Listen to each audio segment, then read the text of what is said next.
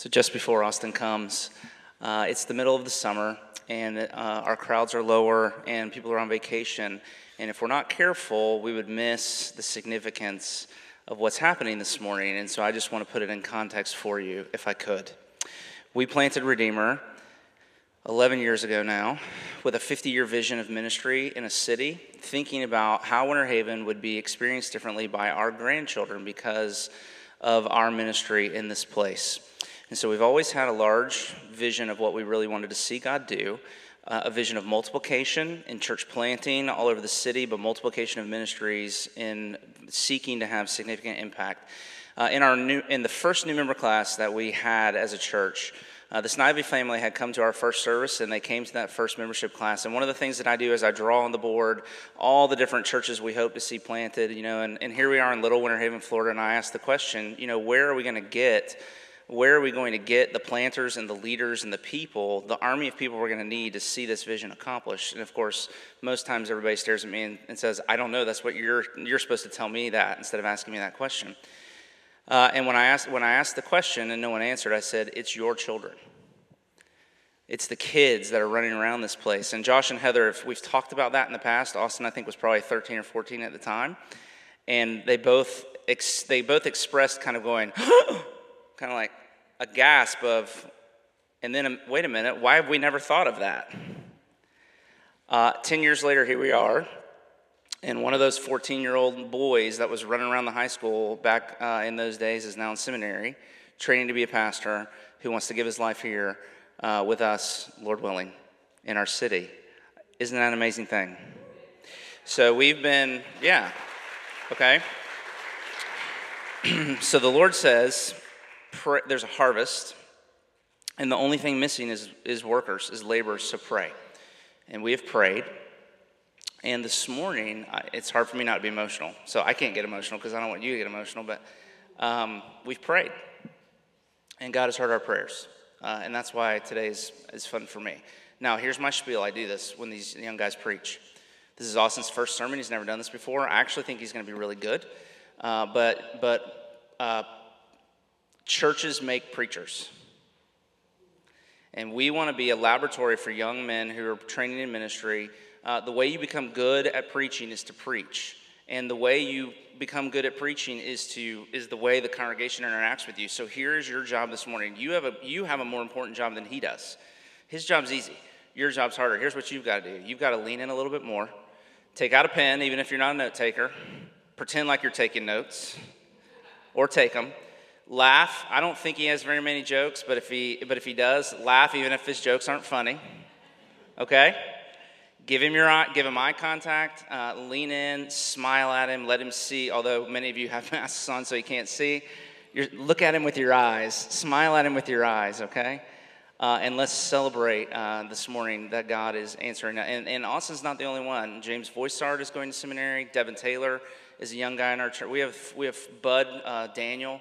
We have 4 or 5 young guys that are at RTS right now. So God is doing something, and I'm super excited. And Austin, thanks for being willing to do this. Austin's serving me. We were on vacation this past week, so I didn't have to prepare a sermon because he's doing it. So he was a big help to me too. So can we pray for him as he comes, and just pray for that vision that we just talked about? So Father, as Austin comes, we just give you thanks that you mean what you say, that you've told us to pray. And we have, and you are answering those prayers. And so we look forward to the ministry that our children and our grandchildren and the generations will have in the city that we love, towards the goal of making your invisible kingdom visible here, of having a significant visible impact, which we know is on your heart. But we look forward this morning to hearing from Austin. And so give us hearts that are glad to hear, not from him, but to hear the good news. Today is a day of good news. Every Sunday when we gather is a day of good news because we're good news people. And so he has good news to share with us, and we should be hungry and glad to receive it from him. And so make it so in our hearts, and then because it is so in our hearts, help it to show up on our faces. As we engage with your word this morning. Austin is just the vessel. You, Lord Jesus, you are the preacher. And so I pray just as in Revelation 19, that you ride out to conquer and subdue the nations and to conquer and subdue our hearts with the sword that comes out of your mouth, the spoken word, the foolishness of preaching is conquering the world. May it conquer us this morning too, and may our hearts be gladdened by the good news of your gospel. We pray for our friend and our brother and our faithful servant. Give him great wisdom as he speaks to us, and we pray all these things in Jesus' name. Amen. Amen. Thank you, Drew, for that awesome introduction. As Drew just said, I'm Austin Snively. I've gone here. Whoa, this moves. That's new. Not going to lean on that anymore. I've gone here since I was about 12 years old, and I'm just really excited to be able to be up here with y'all this morning. I'm not a pastor here, like he said. I'm working on it. So one day, hopefully, I'll get to be a pastor in this network as well. For those of you that don't know, we've been in a sermon series on Ecclesiastes, talking about life as gift, not gain. And it's really learning where to find true contentment in this world of vanity. And when we hear vanity, it's really easy for us to think bad, useless, not helpful, but really what we're trying to get at with that word, what the preacher in Ecclesiastes is trying to get at with that word, is something that's not bad, but it's ultimately unsatisfying. It's something you can never find your purpose in. And you see, it forces us to ask the question how we define the good life, what has captured our hearts. We often operate with wrong visions of what the good life is because we have idols of pleasure or money or status or success, which we've talked about in the previous sermons. It's why I got nervous when Drew asked me to preach a couple weeks ago, because getting up here and preaching was my opportunity to prove my worth, that it was a good idea to hire me. This was gain for me. But when we see life as gift, all these things, all of these different idols that we serve, they're simply lesser things that can never allow us to find our true contentment, even if they are gifts that can be enjoyed. So with that, we're going to read from Ecclesiastes 11 and 12 this morning, and then we'll get started. It's in the back of your worship folder. From Ecclesiastes 11, "In the morning sow your seed, and in the evening withhold not your hand. For you do not know which will prosper, this or that, or whether both alike will be good. So if a person lives many years, let him rejoice in all of them. But let him remember the days of darkness will be many, and all comes to vanity. Rejoice, O young man, in your youth, and let your heart cheer you on in the days of your youth. Walk in the ways of your heart and the sight of your eyes, but know that for all these things God will bring you into judgment. Remove vexation from your heart and put away pain from your body, for youth and the dawn of life are vanity." And from chapter 12, "Remember also your Creator in the days of your youth, before the evil days come and the years draw near, of which you will say, I have no pleasure in them. Before the sun and the light and the moon and the stars are darkened and the clouds return after the rain, in the day when the keepers of the house tremble and the strong men are bent, and grinders cease because they are few, and those who look through the windows are dimmed, and the doors on the street are shut. When the sound of the grinding is low, and one rises up at the sound of the bird, all of the daughters of song are brought low. They are afraid also of what is high and tears, and in the way the almond tree blossoms, the grasshopper drags itself along, and desire fails, because man is going to his eternal home. And the mourners go about the streets. Before the silver cord is snapped, or the golden bowl is broken, or the pitcher is shattered at the fountain, or the wheel broken at the cistern, and the dust returns to the earth as it was, and the spirit returns to God who gave it. Vanity of vanities, says the preacher, all is vanity. The end of the matter, all has been heard. Fear God and keep his commandments, for this is the whole duty of man. For God will bring every deed into judgment with every secret thing, whether evil or good." So where are we now? We're at the conclusion of the book. The preacher basically says, live well, young and old, because death is coming and judgment is on the other side. And that can be kind of intimidating. And we're going to look at how youth and age have unique opportunities and temptations in regards to how we do that well, how we define the good life, and what the Lord says that really is. In youth, embrace the opportunity that's before you. Push into the uniqueness of being young. You don't have to long for the next stage of life. And in old age, resist the temptation of weariness and not looking back on the days of your youth, longing for that instead, because the Lord has given you a good purpose there as well. In both cases, as David Gibson says in his book, Living Life Backwards, we're to live shaped by death but not shrouded in it. When I hear shrouded, and I picture that cartoon with the rain cloud over his head, just walking along, kind of trudging. So we're not called to live like that when we think about death.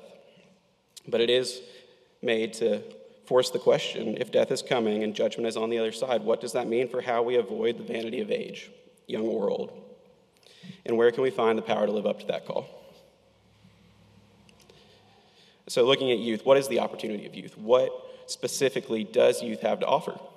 We're going to jump to 1 Timothy 4:12, where Paul tells us, let no one despise you for your youth, but set for the believers an example in speech, in conduct, and in purity. To those of us on the younger end of the congregation, and including myself, I'm preaching to myself this morning as much as anybody else, Ecclesiastes and 1 Timothy call us to a high standard. What does it look like to give the best of yourself to the kingdom in your youth?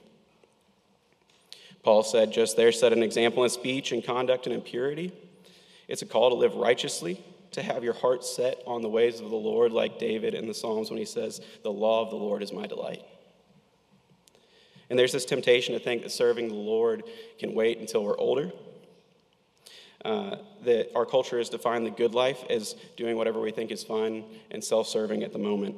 It's kind of exemplified in what's become known as the college experience. Go off, have your 4 years, find yourself, do whatever you want, then maybe graduate, get a job, and learn what it means to be responsible afterwards. Church might come back into the picture when you have kids. But ultimately what that is just a self-centered life of gain. And we assume a call to follow the Lord is a call to being a boring, self-righteous, moralistic person that nobody really likes to hang out with. But that's not what he's calling us to in the slightest. You see, a call to right living doesn't mean being a stick in the mud who cares more about rules than people. That was the Pharisees' mistake, and Jesus ridiculed them more than anybody else in his ministry. So we want to avoid that, and how do we do that? We do that by rejoicing and living well in the gifts that he's given us. Look there at chapter 11, verse 9. It's a command to enjoy the good gifts of creation. He says, rejoice in the days of your youth. Walk in the ways of the heart and the sight of your eyes. You see, the good life is not the pursuit of money or pleasure or success. It's being in right relationship with the Lord and his gifts. And not enjoying them is just as much of a sin as enjoying them too much, as the older brother and the younger brother, right?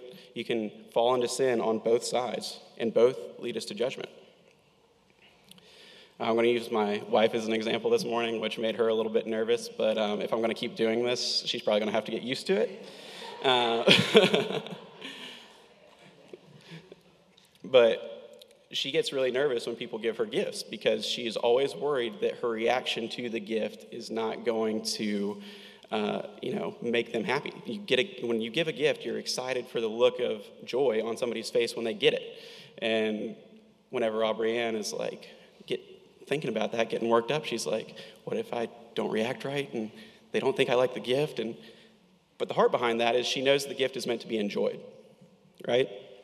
And she doesn't want to disappoint the person that loves her. And if you think about it from the other side, spending time and effort to find a great and wonderful gift for somebody you love and give them, and you're excited for that look of joy, just to have them say, thanks, and leave it in the box. That's not what you're looking for. It was meant to be enjoyed. It was meant to be used.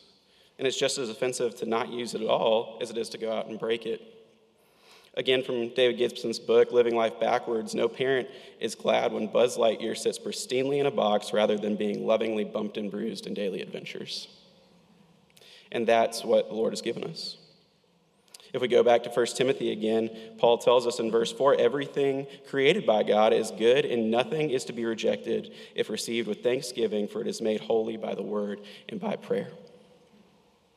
So commit to enjoying the earthly gifts of God. Food, drink, fellowship, laughter, work, whatever it is, they are good and they are gifts and they are given to you to be enjoyed. A quote from C.S. Lewis in his book, The Screwtape Letters, says, he is a hedonist at heart. All of those fasts and vigils and crosses, they're merely a facade. Out at his sea, there is pleasure and more pleasure. He has filled the world full of pleasures. There are things to do all the day long without him minding in the slightest. God, I gotta stop leaning on this thing. You see, seeing creation as gift allows us to see life as gift as well. He's generous in blessing us with the gifts of creation. We don't need to serve the idols that we do because God gave them for us, not us for them. But as much as he's commanded us to enjoy these gifts, he's also told us that the true vision of the good life is a relationship with him. And if we look there in chapter 12, verse 1, it reminds us to serve our creators in the days of our youth. The word creator there is meant to bring us back to Genesis 1 and 2. It's meant to put us in the mindset of the creation account. It's meant to remind us that the world was made good and a gift to enjoy. But it is just that, it is a gift. And it's not God. Richard Baxter was a Puritan pastor, and he said, the most dangerous mistake our souls are capable of is to take the creature for God and the earth for heaven. Why? Because when we do this, God becomes the cosmic wishing well. He's just another way to gain a cheap fix of idolatry. We no longer see our relationship with him as the true vision of the good life. When I was reading another book in preparation for this week, this analogy is something I came across and it made me laugh. It's like playing soccer with a watermelon. And I read it and I kind of laughed and thought, well, it's a pretty good example. If you ever imagine a kid going outside and trying to play soccer with a watermelon, I imagine it hurts to kick the watermelon, and that's no fun, and then it's going to break, and he can't play soccer anymore, and the next thing you know, he's disappointed. But it doesn't mean the watermelon's bad. You see, the gifts that God has given us can't satisfy because they aren't meant to, and he is. So in your youth, learn to seek his presence, enjoy his generosity, and live generously as a response because he has given so much to you. There is no reason to live for the created gifts. But that aside, that brings us back to the question, what does youth specifically have to offer? It's likely not money. I know it's not for me. But time, presence, energy, your passions, there are a million things you can give yourself in. And we're called to give the best of ourselves freely for the sake of others. See, in service and self-forgetfulness, we can actually find happiness.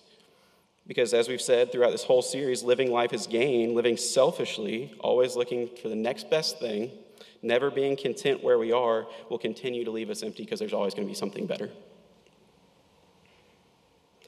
But if it's a gift, then you have nothing left to strive for.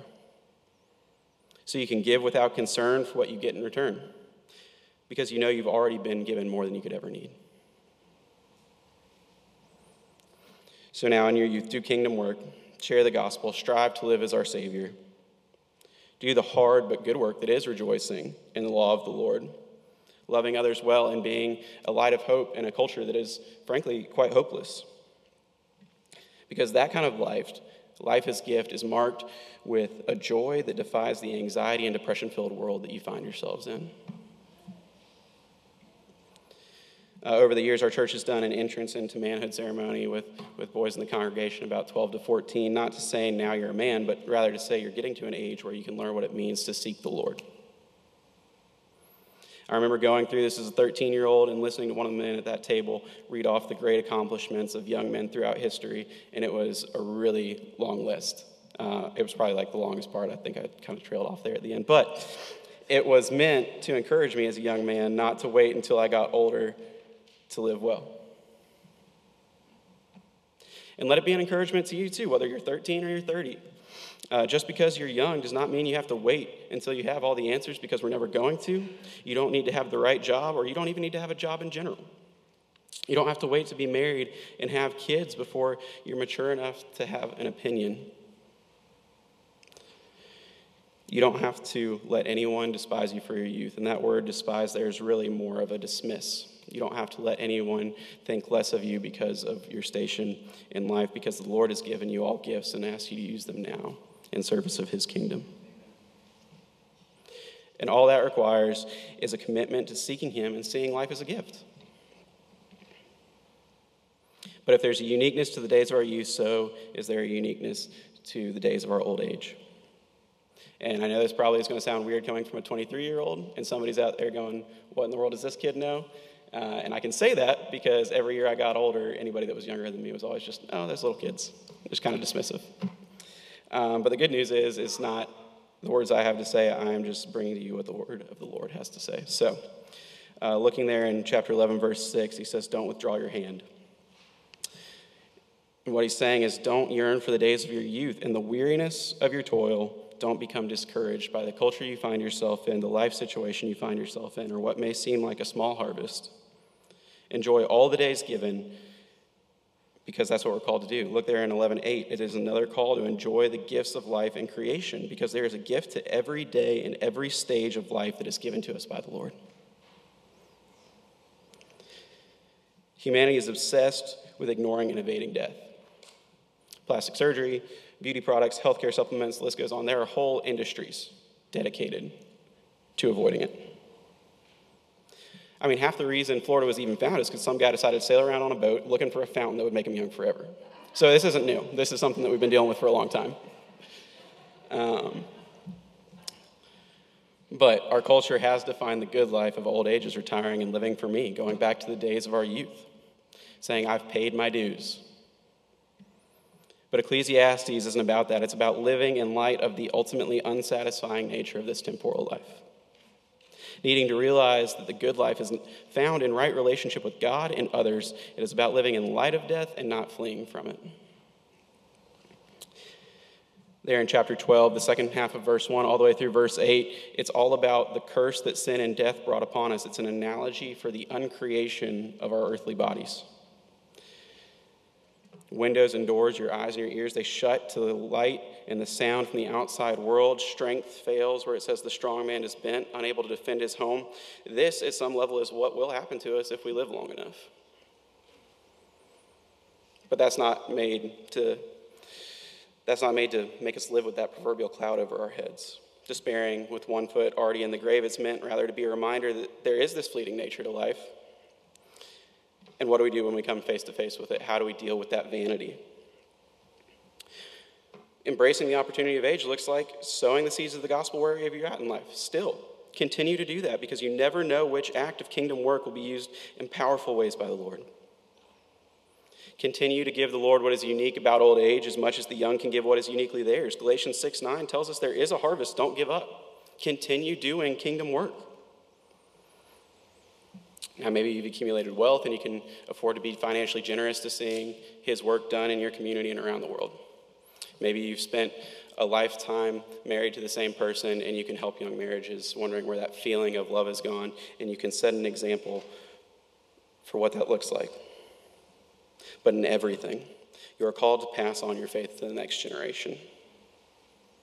You see, in the evening years, as the preacher says, seek out the young. Titus 2 commands elders in the congregation to seek out and exhort the young to live in light of their mistakes, to create multi-generational relationships.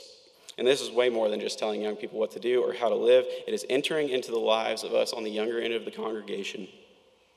It's remembering what it was like to be in that stage of life and loving us well. It's to encourage us along the way, because you have the opportunity to pass on your faith to the next generation, just as the church has always been called to do. As far back as the giving of the law, and in Deuteronomy, when it's recounted, there's a command to pass on your faith. And that was what the big failure of the Israelites going into the promised land was. So continue to live generously. Continue to live life as gift instead of gain all of your days, because setting that example is more helpful than anything I can say from up here.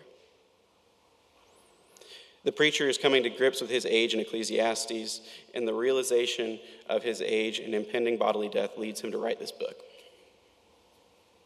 It leads him to pass on the only way of life that isn't vanity. And that is the opportunity that y'all have, and I encourage you to embrace that. So really, we can see the temptations of youth and old age are similar. There are temptations to live for gain, to live for self, and the opportunities are similar as well, to continue to serve the Lord and enjoy his creation and to live life as gift. You see the end of the matter there at the end of the chapter 12 in verses 13 and 14. Death is coming whether you're young or old, and judgment is on the other side. So how do we stare down that reality and avoid the temptations of youth and age? Where do we get that power? In 13 and 14, it says to fear God and to keep his commandments. And we've talked about the fear of the God before. It's not a shaking in your boots, afraid you might get struck down at any moment fear. Rather, it's what Martin Luther referred to as a filial fear. It's a tremendous reverence and respect and love for the Father, and a realization that we are in the presence of the Lord, Creator and Redeemer of all things. And wherever that is present, we can't help but keep his commandments because we realize who it is that's giving them and that he's for us. But there's a problem with that. We can't do it. We just can't. Because our hearts are so wired to alternate saviors in their natural state, we try to live life as gain, we try to work our way to salvation, we try and do anything but fear God and keep his commandments. In youth and in age, we don't properly enjoy his gifts. And we can't do kingdom work in our own power because of that. None of our attempts to fear God and keep his commandments will ever earn us the stamp of approval we're seeking because we worship so wrongly so often. So where do we go? You go to the only place you can, which is the foot of the cross. Because the good news of the gospel is that we need not live in fear of death because that judgment has already been brought on him. In Christ, the verdict is already in. We have been declared righteous and told, well done, good and faithful servant. So know then, Christian, that the call to fear God and keep his commandments is a call to find a place where your heart not want for anything because you have found the only thing that can truly satisfy. Augustine said, our hearts are restless until they find rest in you. This is a call to come and rest in the finished work of Christ, to come and see the generosity and the goodness of the Lord your God and glorify him by enjoying his presence now and forever. That's what the true good life really is. That's what we've been made for. Only by the power of the gospel can our hearts be continually reoriented to the true vision of what the good life is. Only from that relationship with the Trinity can we truly give ourselves freely for the sake of the gospel all of our days. Because we know in the gospel we already have all things. There's nothing left to strive for. You see, knowing death is coming scares our culture, whether you're young or you're old. Because we see life as gain, and death reveals that to be vanity. But when we are in Christ, when we know that we have been redeemed, that life is a gift, it simply urges us to live with great love for God and great love for neighbor, which is exactly what we're called to do. So let's pray. Father, we just pray now that you would heal our hearts, that you would let us know that no other stage of life or any idol that we worship, no living for gain will ever satisfy the deepest desires of our hearts.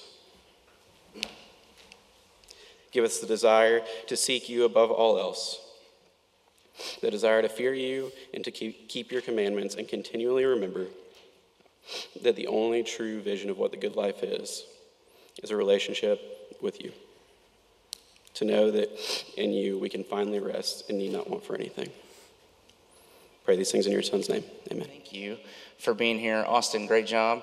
I told him, you guys, if you clap again, you're going to make me really self-conscious unless, I expect applause when I'm finished next week, or I'm going to be very insecure. No, I think that's great. You don't know, I did him dirty. That was a really hard text. To preach Ecclesiastes, your first sermon, most seasoned preachers just stay away from that book. So great job.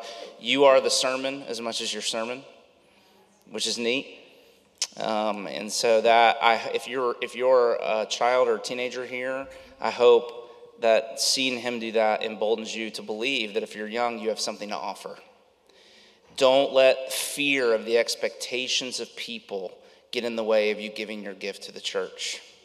If you're older, don't let the fear of death and kind of the twilight of your life beginning to fall, don't let that make you afraid to stop giving whatever it is God has given to you. What great words, right? And the way you can do that is to know that no matter who you are, no matter what your background might be, no matter what age group you belong to, if your faith is in the Lord Jesus, then these words of benediction are your words because of what Jesus has done in his death and resurrection, we can now go in the full assurance that God's face is turned towards us and that he is set to bless and to be gracious to us in all things. So receive these words. If you're young, go and be busy with kingdom work. If you're older, go and be busy with kingdom work. All of us, go and be busy with kingdom work, knowing this to be true. May the Lord bless you and keep you. May the Lord make his face shine upon you and be gracious to you. May the Lord turn his face towards you and give you his peace, both now and forevermore. Amen. God bless you. Go in his peace. See you next week.